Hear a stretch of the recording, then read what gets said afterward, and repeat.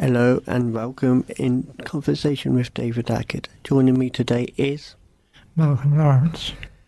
Malcolm. Introduce yourself and what you're here for today. Well, it's basically to speak about all the things that I remember during my life, basically, which will include living in Penzance and also on the Isles of Scilly. Okay, so have you always lived in Penzance? Not really. Well, yes, I have. But let me get this one right.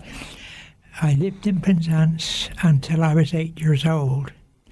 I then moved to the Isles of Scilly to live with an aunt and an uncle. The uncle was the brother of my mother. When we lived in Parkworth Avenue, all the children from miles around used to come to the Princess Mary Recreation Ground, and they had marvellous swings and roundabouts. You had an American there and all sorts of things like that. But one day I walked too close to the swings and I got kicked in the head, or just above the eye, with a boy with hobnail boots, and was taken to the hospital to dress. I've still got the scar today. Of course, Mother thought that I'd had an accident in Trenair. Trenair was being built and the road was being laid just at that point, quite adjacent to the swings, but it wasn't. So. And what is your memories of moving to Wearitown to live? We moved to Wearitown. I don't really know the reason why, but it could have been because it got us closer to the sea, because where we were there in Wearitown, you could walk across the road in your swimming trunks and then you actually went swimming straight away. But, I mean, it's a proper little community down there. I mean, there's people still in contact with one another now after all these years. But the one group that I remember specifically were the Belgian fishermen and their families who were evacuated from the continent, you know, when the Germans moved in and one thing and another. But they had the good expertise, because of being fishermen, to look for mines, and they would drag a rope, I presume, or steel hawser between two vessels, and that would bring the mines, cut the wires on the mines and lift them to the surface. So you was pretty close to the sea then? Yes, I've always been very close to the sea, until I got married. So what was the boys forming up into a gang and go-karts? Well, we used to, we were the Wearitown gang, you know, all the boys of Wearitown, and there was the Newling gang as well. And one day we got the go-karts out and we came down over the hill. I'm trying to think what the hill was called. The Riggin Hill. And we were in the go-kart, probably even too many, they should have been there. And we come herring down over, and we came around the corner and there was a rope totally held by the Newling gang and swept us all off the go-kart. But that was the sort of thing that we do. And it wasn't done maliciously. It was all in play, if you understand what I mean. It's a different attitude they've got today now. It's a totally different attitude compared to when I was growing up. So the attitude back then, I suppose, was, would you say, more strict or more relaxed? No, I mean, we were strict in the respect that we respected our elders, if you understand what I mean. You know, we'd no more think about doing anything well, at mine, at that time, I was only about, what, say about 8 or 10. Well, it wouldn't be as old as then. It was about 7 or 8 anyway, so. But I was being led astray by the older boys. And easily influence is one of the things that being part of a gang was part of, wasn't it? That's right, yes. And if you failed to, I assume, if you failed to do what they told you, you wasn't part of a gang. Well, it wasn't exactly that. It's just that we just followed them with what they were doing, because it was the accepted thing, But down at Werrytown as well, there was what they classed as a boating pool, and we used to play in that. And scores of times I've fallen in and dragged myself out. But I mean, it's no longer used as a boating pool. It's just a feature. It wasn't even used as it was for little children to play. It's no longer used for that sort of thing now. It's just there as a feature in the gardens now. So what is your early recollections of actual school as such? Well, we went to school over Tallcarn School, which is on the end of the new road, the closest end to Penzance of Newlyn. And quite a good time we had there. I can remember when the King and Queen came down. This would be back in 1942, when they brought the 2 princesses down with them.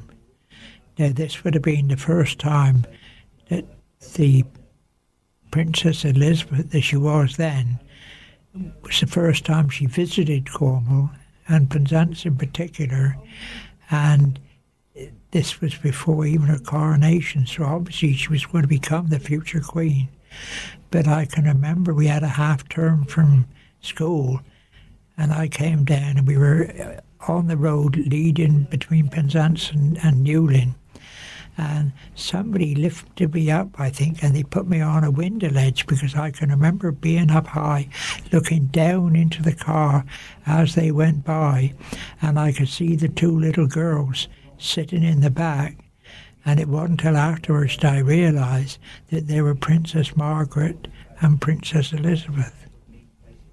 And she, Queen Elizabeth, as she is now, has come down to Penzance ever since, really, hasn't she? Yes. I mean, what her mother and father did was to bring them down, actually, to see the fishing fleet, seeing Newlyn. So, I mean, it could have been they were opening something. I just don't know. I was too young to realise that sort of thing, So, did you often go outside Penzance for any trips when you went to school, do you remember? We used to go to, one thing I can remember particularly was a Sunday school trip that we went to Carbis Bay on the train, and you had your tea treat bun. I can vividly remember that, but I can't remember anybody around me. All I was interested in was my tea treat bun and being able to go swimming. I remember when I went on Sunday school and all that, they took me to St Ives Porthminster Beach, and I've always remembered the tea treat buns back then were always big, but nowadays they just seem smaller in size. Yeah. So would you agree they've gone smaller in size? Yeah. I mean, what appalls me now is that some of the bakers don't even make tea tree buns now. And when you go in and ask for a tea tree bun, they don't even know what you're talking about. You often said you liked your swimming and walking along across the road to get to swim. Yeah. Was that because I assume there wasn't much traffic then as it is nowadays? The Western National buses were down the end, the Newlyn side of Werrytown, and all the buses were there, but you didn't have the volume of buses now. You had the first ones going in about 7 o'clock, and then they just came out in drips and drabs like that, because there were other bus stations around. Well, there was a bus station at St Ives, a bus station at Houston, there was another one at Redruth. So it wasn't all in Warrytown, but I mean they were all, those that started early from Penzance were based at Western National Garage we called it the Reagan River. I mean, in those days, and I mean, I go up to 1952, pre-1952, the buses and the trains worked in unison. If the bus was a bit late, the train would wait for them, and vice versa. If the train was a bit late, the bus was wait before they pulled off. Mind, it might have had something to do with, in those days, the Western National Bus Company had drivers who actually drove the buses, so there's good liaison between the buses and the trains. As you grew older, you said you was travelling to the Scillies. That was why I specifically remember the King and Queen and the princesses coming down in 1942, because I moved out to the Scillies in November 1942, and I've got vivid recollections of that sort of thing. But it was a completely different environment over there. Obviously, only about age, it took me a bit of a while to get sort of settled in with things and go to school there. But eventually, I wouldn't say accepted. It was a done thing. All the children were part of all the family. All the friends and everything. You were friend, and all the senior people, you called uncle and auntie, even though you weren't your uncle and auntie. So it basically felt like one big happy family. Yes. I mean, I moved over to what was in the 1914-18 war. There was a battalion based on the garrison where I went to live, and there was all this sort of the dungeons were there with the billets for the soldiers and all this sort of thing.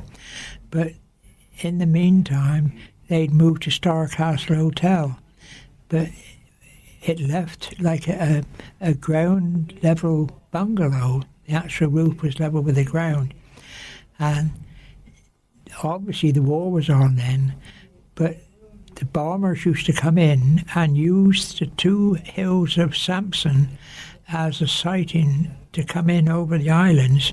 But unfortunately, our bungalow was on the same line of fire as they were, and they would come in firing their machine guns as we went in. And if I was on that flat roof, I had to run like the clappers to go down into this basement. And after this sort of thing happened, my aunt used to make it. I can't remember whether it was tea or coffee, but a drop of spirits was put in for all of us to sort of steady our nerves, as it were.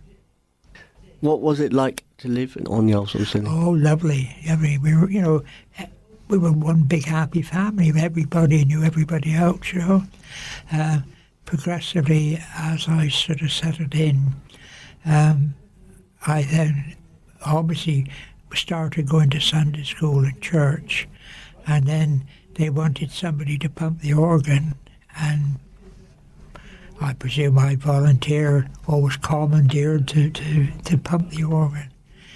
I had some interesting experiences with that.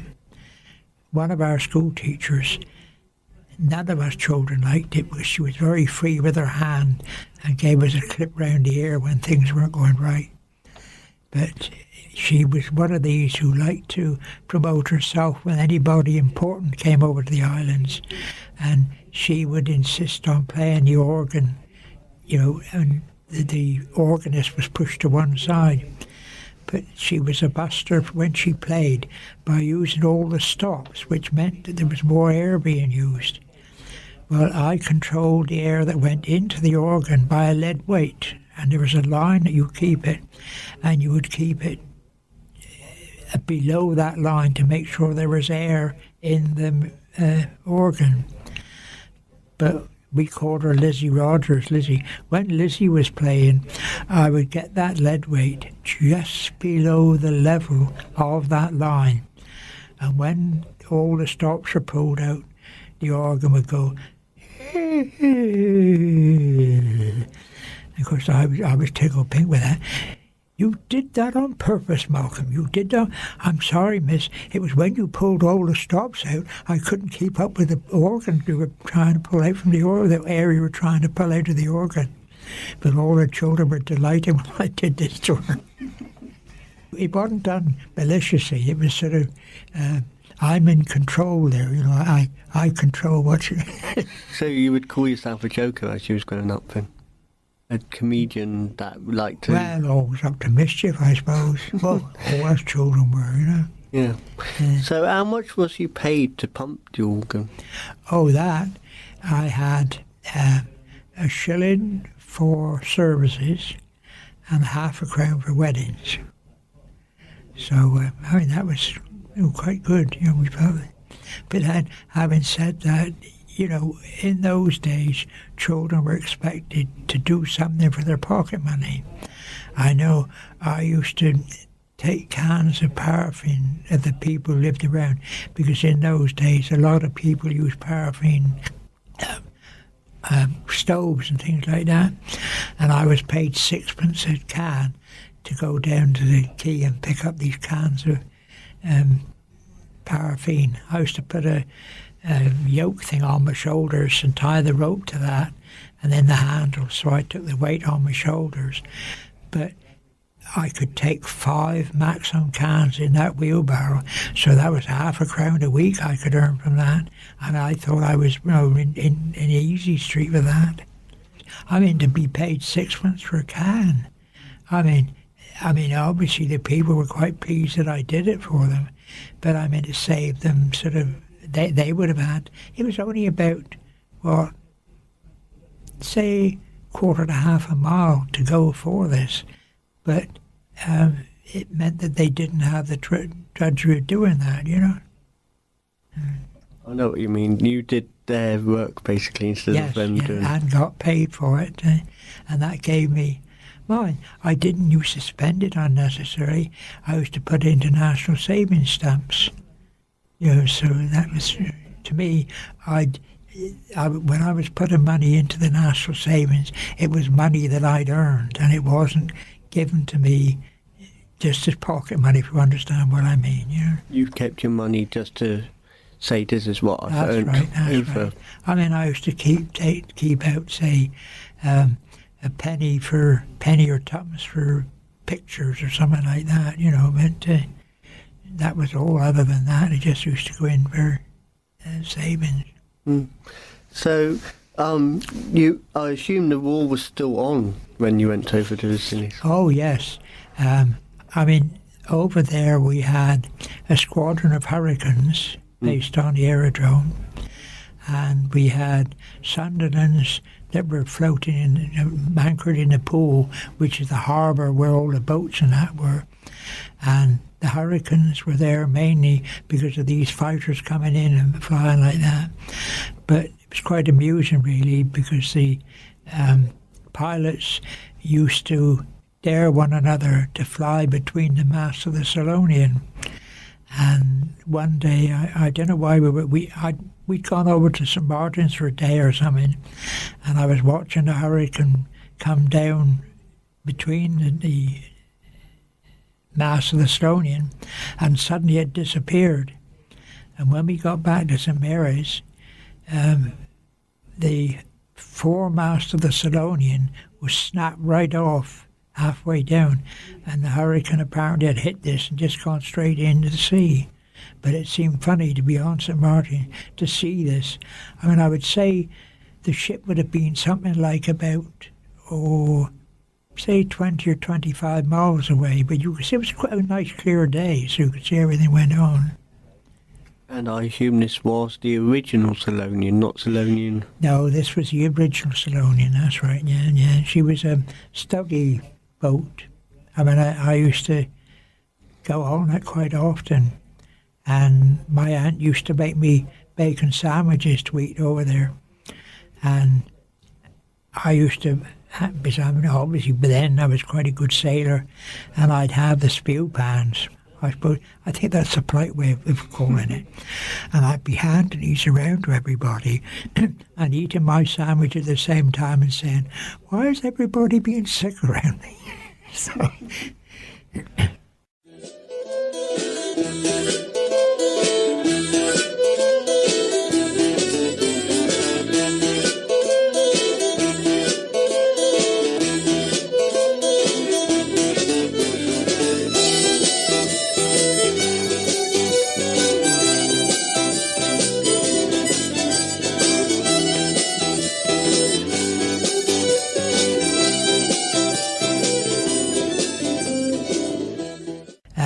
Well, that Selonian one, she was there. Well, at that time, we had a small, there was a small ship that was employed to ease the burden on the Selonian, and she used to carry about 25 passengers to help, the burden for day trips and things like that, And she was called the Lady of the Isles, I can remember that, But she was a miniature version of the Selonian. So a smaller scale. That's right, yeah. And do you remember how much it cost back then, or was it just one of those things that got paid for you and you don't remember? I don't think about that. All I knew was my ticket was paid for. So how long was you over on the Scillies for? Well, I lived on the Scillies until I was about 14. But there's a few stories to do with the Scillies. The Sunderlands were there specifically to guard the entrance to the English Channel. And they had bombs, obviously, and they would dive and bomb the submarines were there to clear the submarines. But at one time, there was a walrus amphibian that came down. I think it was probably come down for a friendly trip, as I put it in that way.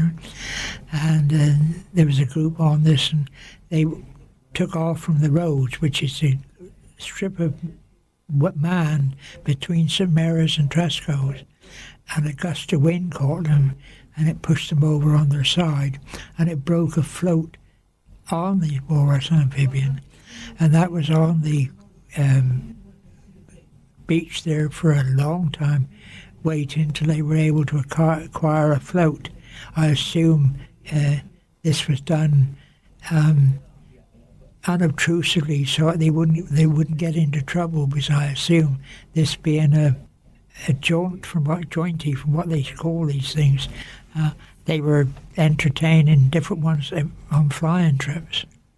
What was it about the Liberator bomber and the prospect for ringmaking? Oh, I was actually coming home from school, and the Star Castle Hotel is on the Garrison, which is a tall point of the islands. And I saw this Liberator coming down with one of its wheels hanging down, and it circled around and circled around. And it was only a small aerodrome. But anyway, I saw it crash land in the aerodrome and then come down through and went through the hedges of Partingcarn Farm. And of course, instead of going home, I heard off, the same as all of us children, to hear this, see what this Liberator was all about and what was like. And Perspex was one of those things in those days. They were like a hardened plastic for the windows of the aircraft. And we were all clamouring to try and get pieces of Perspex. And the policeman was there trying to stop us. And while two or three was attracting his attention on one side, the others were around the other side pinching the Perspex. But there were scores of Perspex ring going around after that where he made all these. So you still went to school over in the Isles or something? Oh, yes.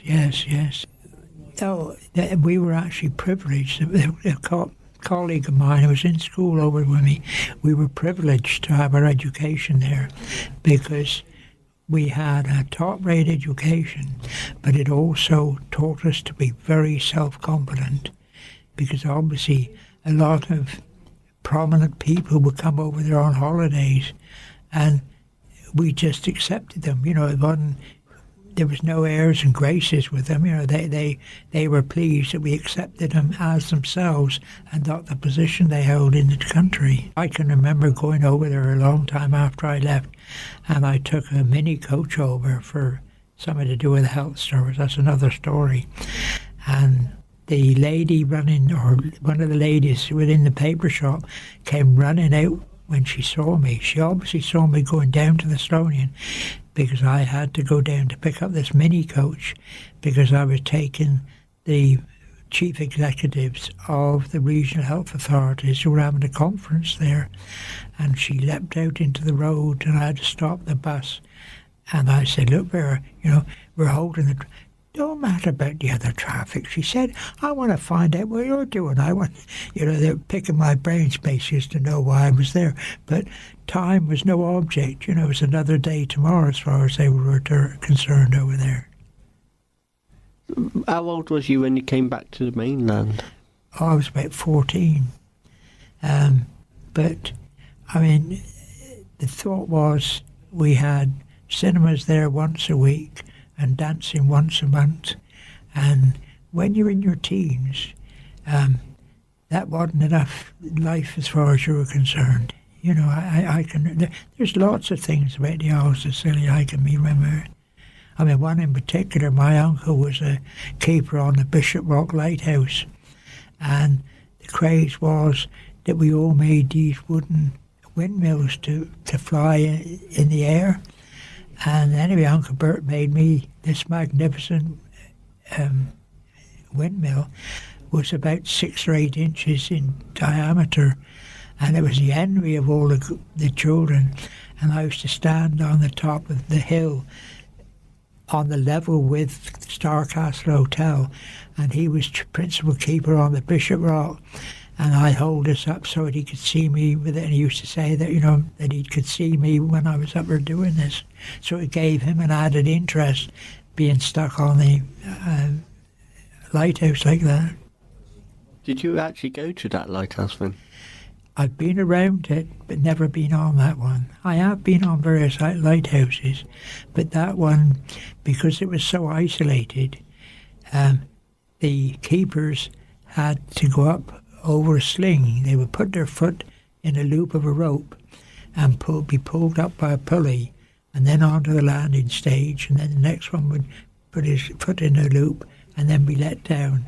And it was a month on and 2 months ashore. In other words, 4 weeks on and then 8 weeks off, and that was the same ritual that went on. Would you have liked to do that as a job? Not particularly, no. It wasn't anything to appeal to me. I wasn't anything for that. I wasn't adventurous enough not to sort of try and climb up that sort of thing, yeah. I was all right on board a boat and things like that, but that to me was a bit too precarious for me, timid little lad that I was. Malcolm, carrying on about the theme of the Scillies, what else do you remember about the Scillies? Oh, I can remember, because the war was still on.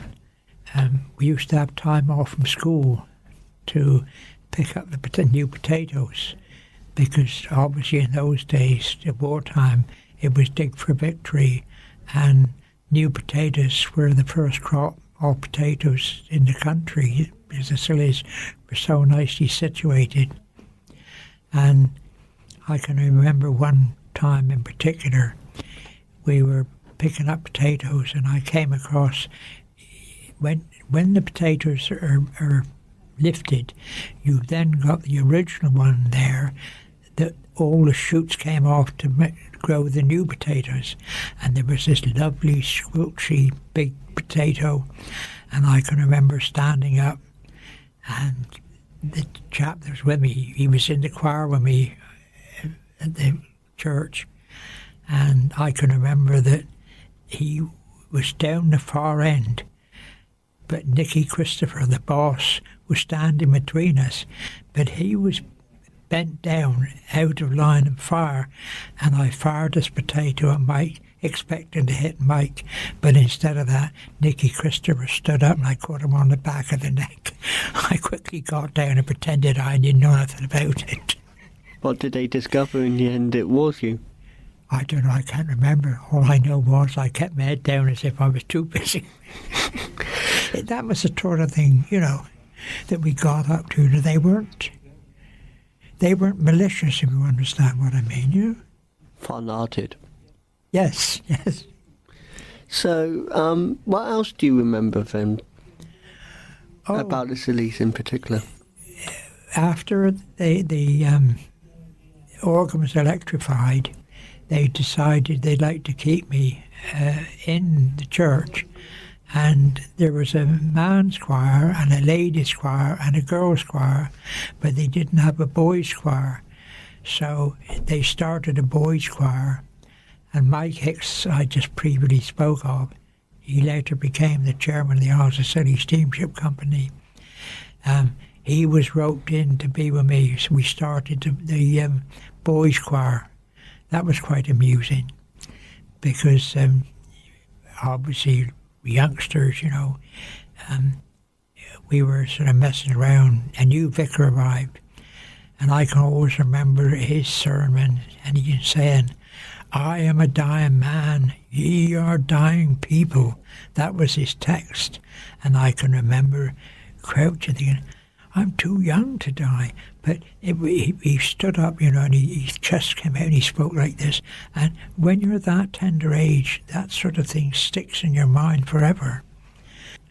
We were chattering amongst ourselves, and in the end, he was preaching his sermon, and he stopped in mid-flow and he said, "When you boys have stopped," he said, stop chattering, he said, "perhaps I can get on with my sermon."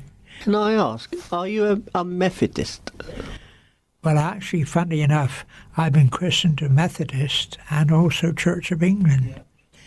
So you grew up with both denominations? No, before I moved over to the Isles of Scilly, I was christened in Richmond Chapel. And after moving to the Isles of Scilly, I was going for confirmation, and of course they didn't know the background, so the vicar decided, and Mike Hicks was the same, he hadn't been christened, and we were both christened Church of England then, so that we were able to go for confirmation. And I can remember going for confirmation, we went in an open boat over to Tresco, and it was quite choppy because I can remember sitting in the bow of this boat and looking down, and the boat was about a good 10 feet below me, and I was up in the air looking down at this, but it was really choppy. But I was christened by the Reverend, Dr. Hunkin, who was the Bishop of Truro at the time, and he was quite friendly with Major Dorian Smith, and used to spend a lot of time in the Isles of Scilly, so he was no stranger to us. Why did you decide to leave the island then, after many years you said? I mean, when you're in your sort of early teens, I'm in pictures once a week and dance once a month. Not that I love my pictures, but dancing I wasn't bothered much about.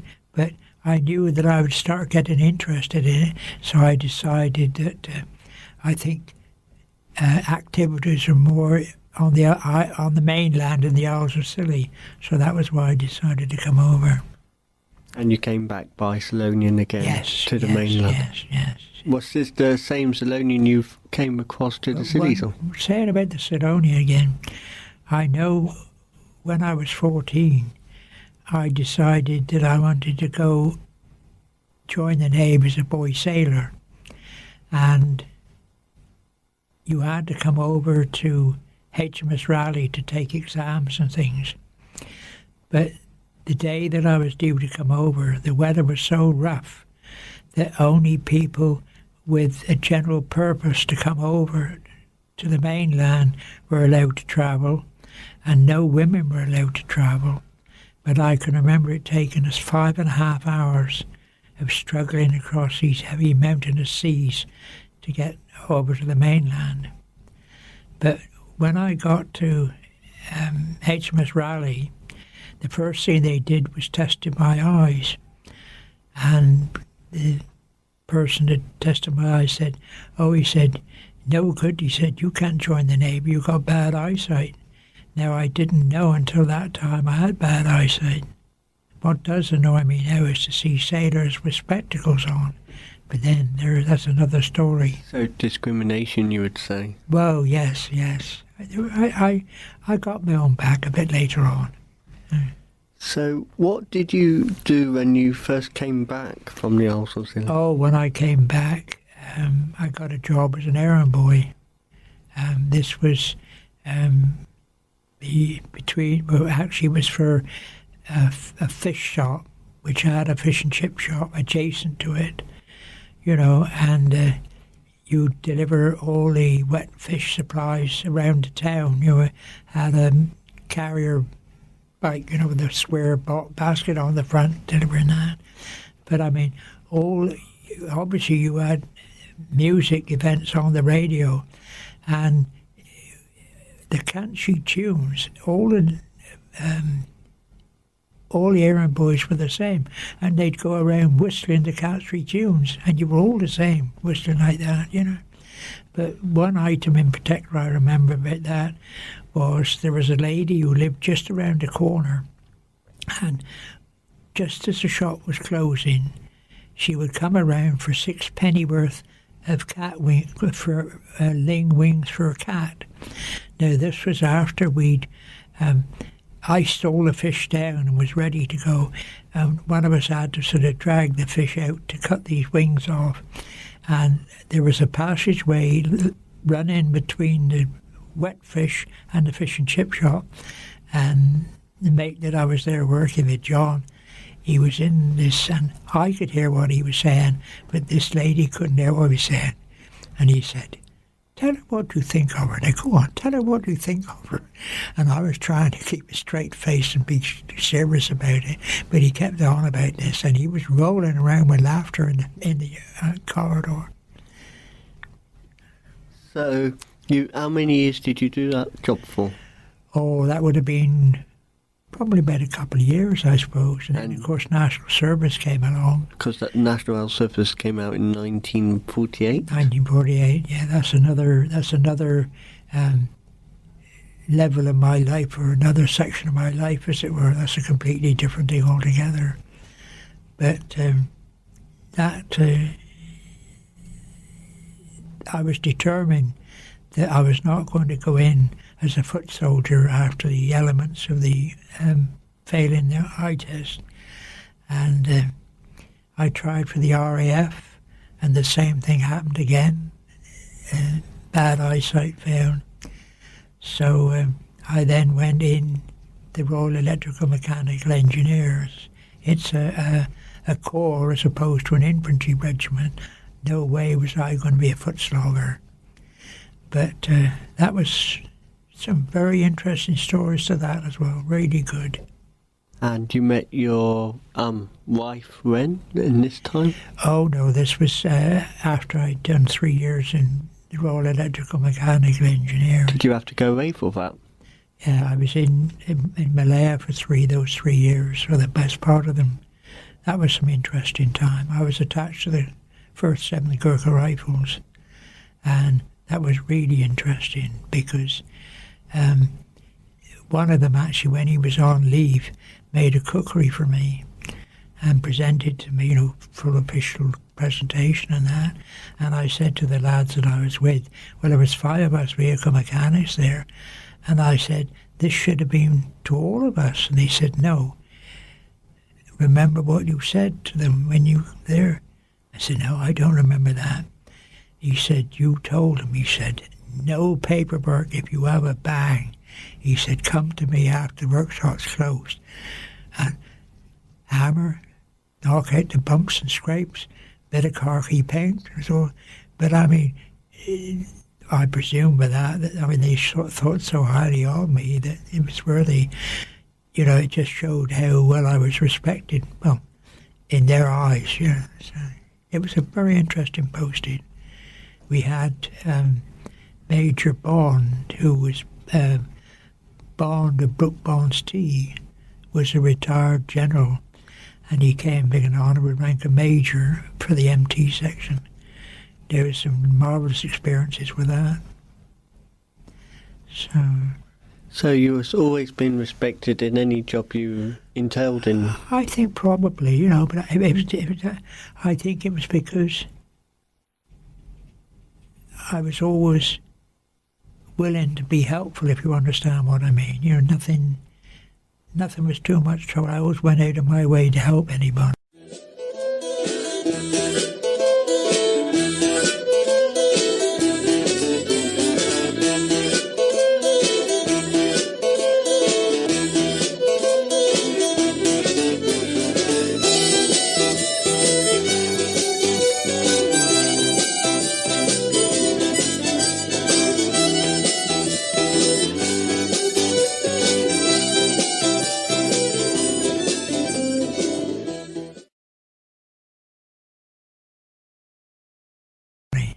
So you said about getting involved with the National Health Service, as everyone associated it. They didn't abbreviate it as they do now, but you got involved. Well, when I came out the service, there was a story I've just missed out on. It don't matter about that. We can go back to that in a minute.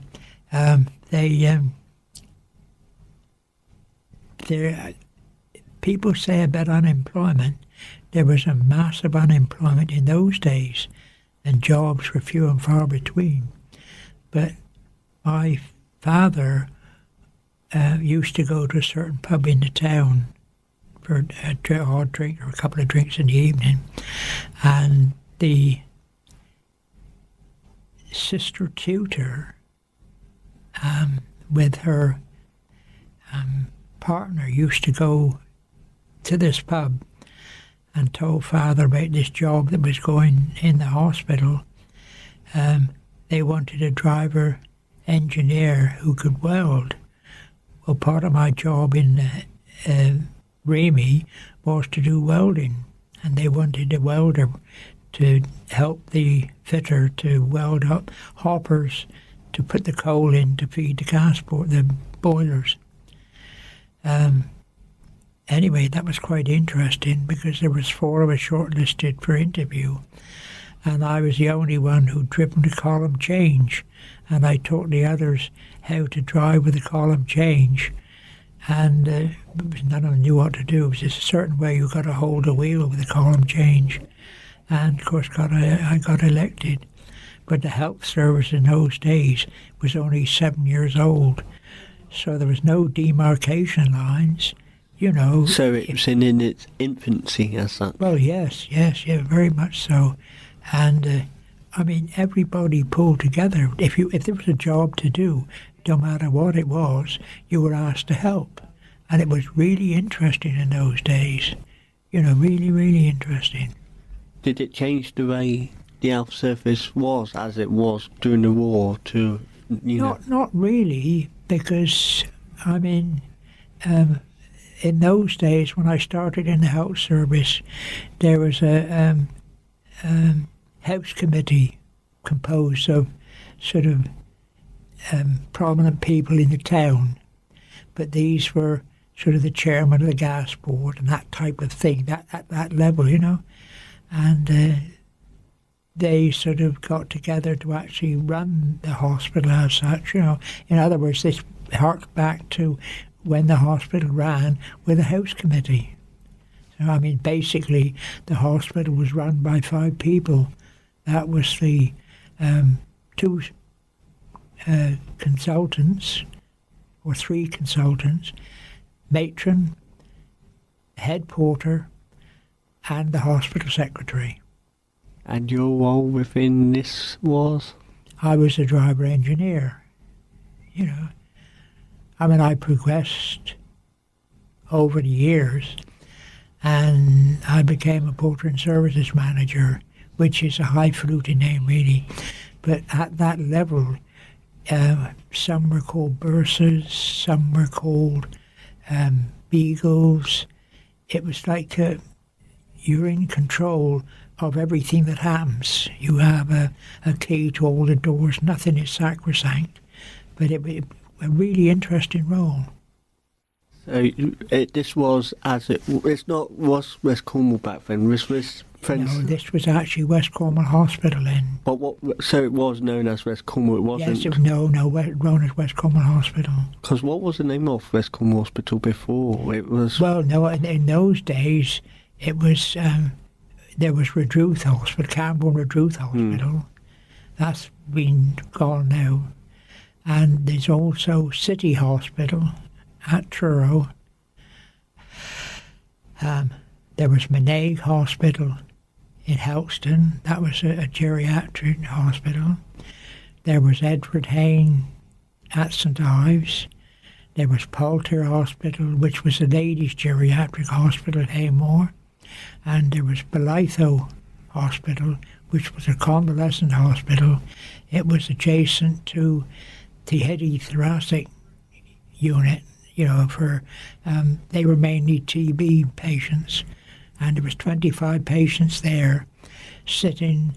There was sort of an open plan huts where the patients were sitting, so they had plenty of fresh air, because it was fresh air they were all interested in, and that was very, very interesting, but to come down to what it is now, where there's no patients there anymore, but there is mental associated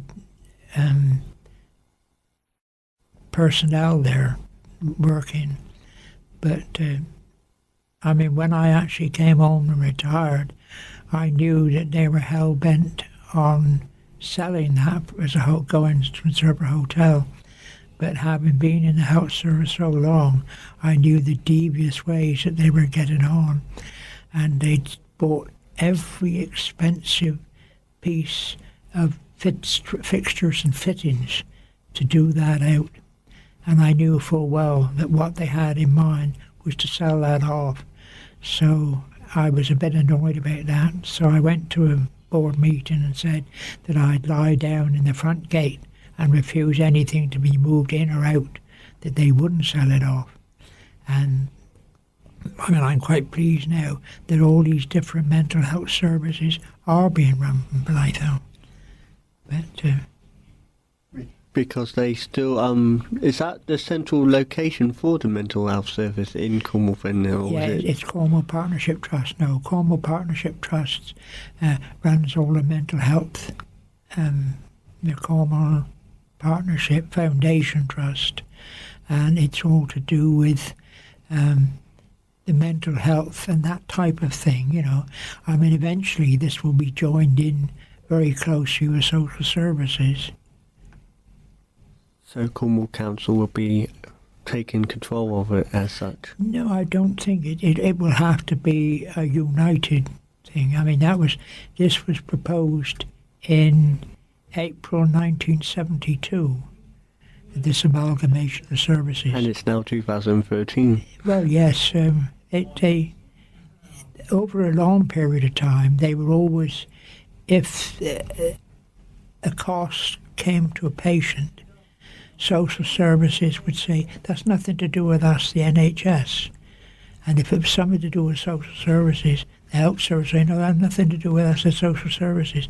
So while this squabbling was going on over many, many years, it just wasn't getting on. I'm quite pleased with the way things are going at the moment, because this total amalgamation is supposed to be happening by April of 2018.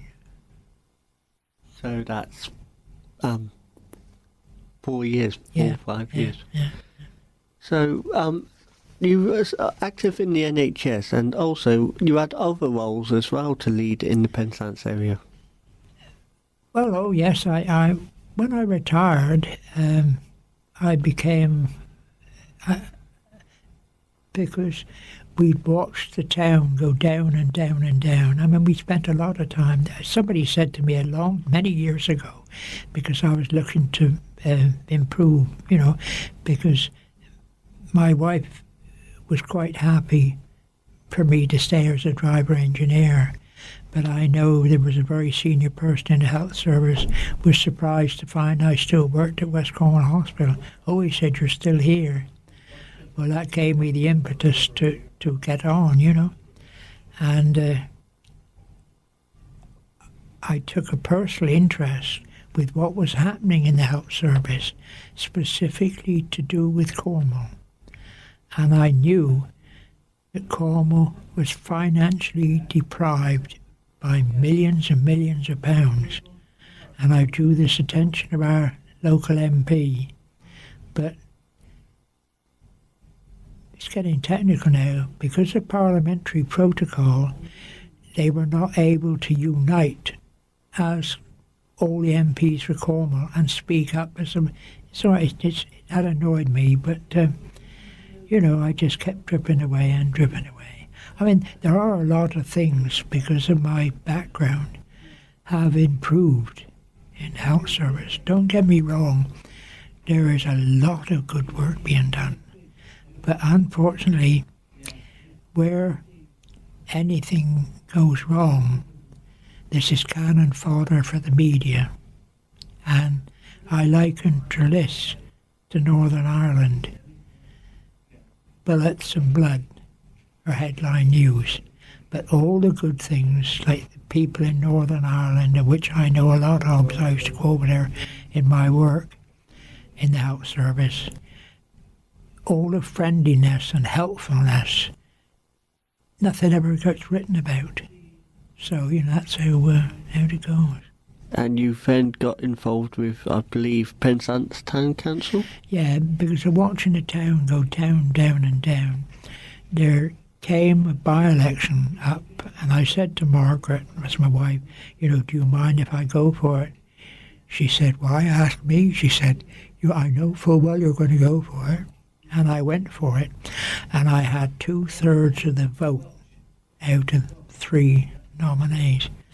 But I forgot people remembered me from when I worked at West Cornwall Hospital. And I mean, there was one lady said to me another time when I was canvassing, don't bother to come to, you know, canvass me. I can remember you from old. She said, don't waste your time. You know, it was that sort of thing, you know, so... Yeah. So how many years was you on the actual council? 16 years. I was so despondent about the way things were going.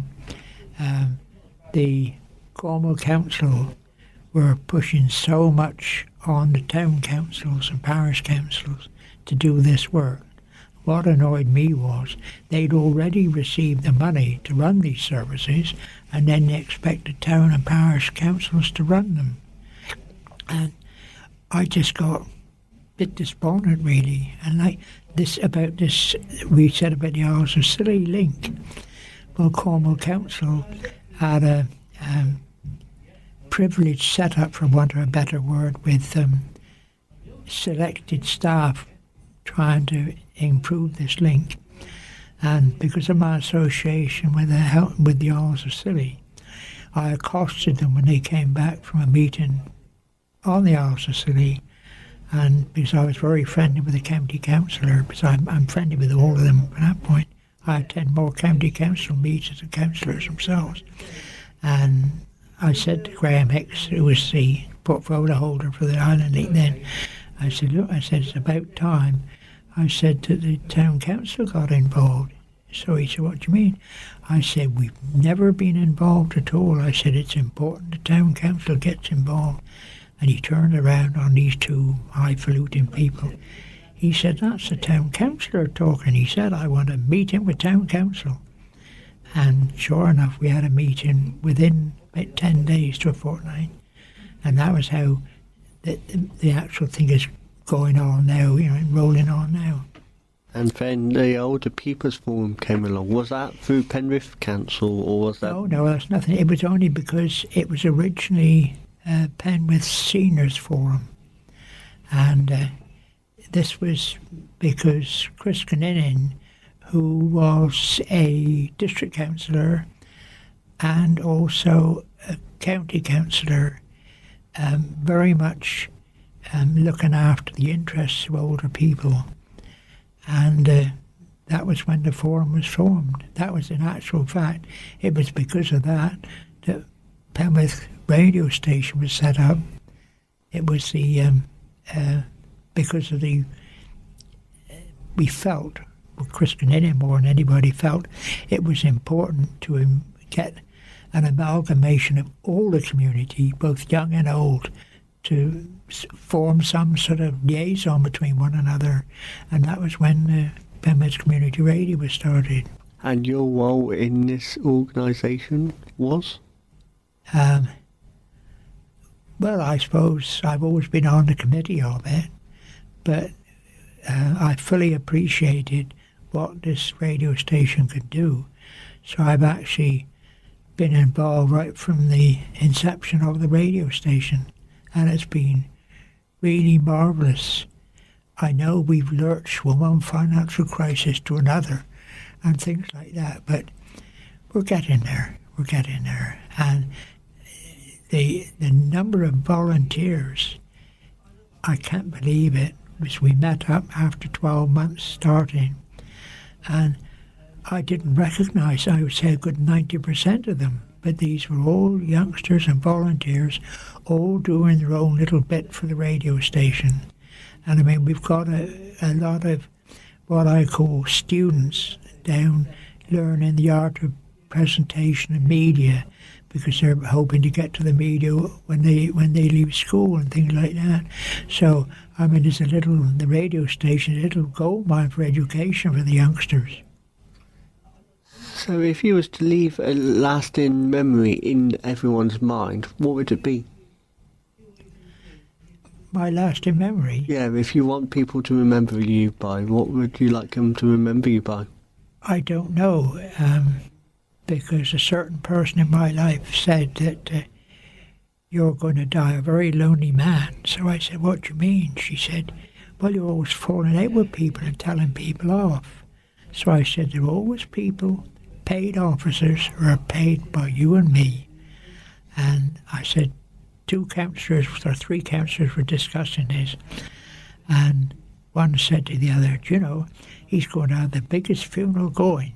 And the third one said, yes, somebody we delegated lift up the lid to make sure his that's gone.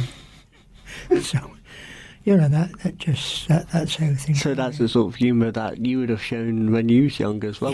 Yes. So in a sense, they're doing your sort of humour back on you. Yeah, it is. It's true. I mean, don't get me wrong. I mean, I had some marvellous times on council. You know, I wouldn't. I didn't join the Penrith and Carncarno Twinning Committee because I thought that we having ratepayers' money to pay us for trips over to Carncarno.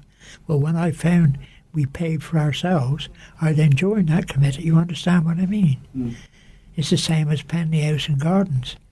I've been on that practically the whole of the time that I was a councillor. I've now I finished with council. I'm now friends of Penley, but I got all that knowledge that I had previously that I can still use that as a friend. Thank you very much, Malcolm, for coming in today. Thank you. Thank you.